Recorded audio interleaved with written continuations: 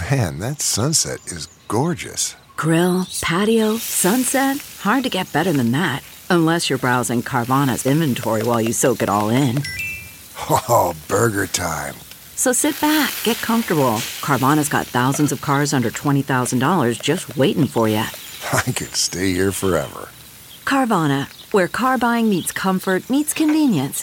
Download the app or visit Carvana.com today.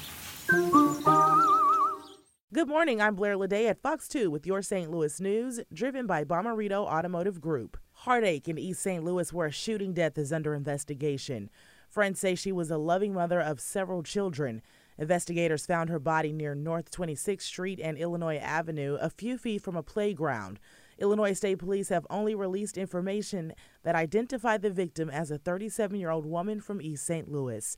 A Jefferson County middle school student is recovering this morning after being hit by a car. The Jefferson County Sheriff's Office says the 7th grader was walking along Old Gravois Road and Walden Lane in High Ridge when a car swerved onto the shoulder and hit the boy. He was taken to a hospital with serious injuries. Starting today, law enforcement will step up patrols on a dangerous stretch of highway in St. Charles and Lincoln counties.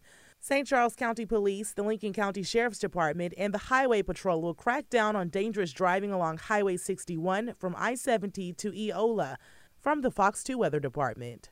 Highs today will be milder, reaching the low to mid-70s.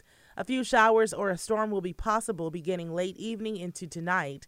Lows stay mild, just dipping to around 60. For Friday, warm and breezy with just a slight chance of a shower through the morning. Clouds decrease into the afternoon and highs climb into the 80s.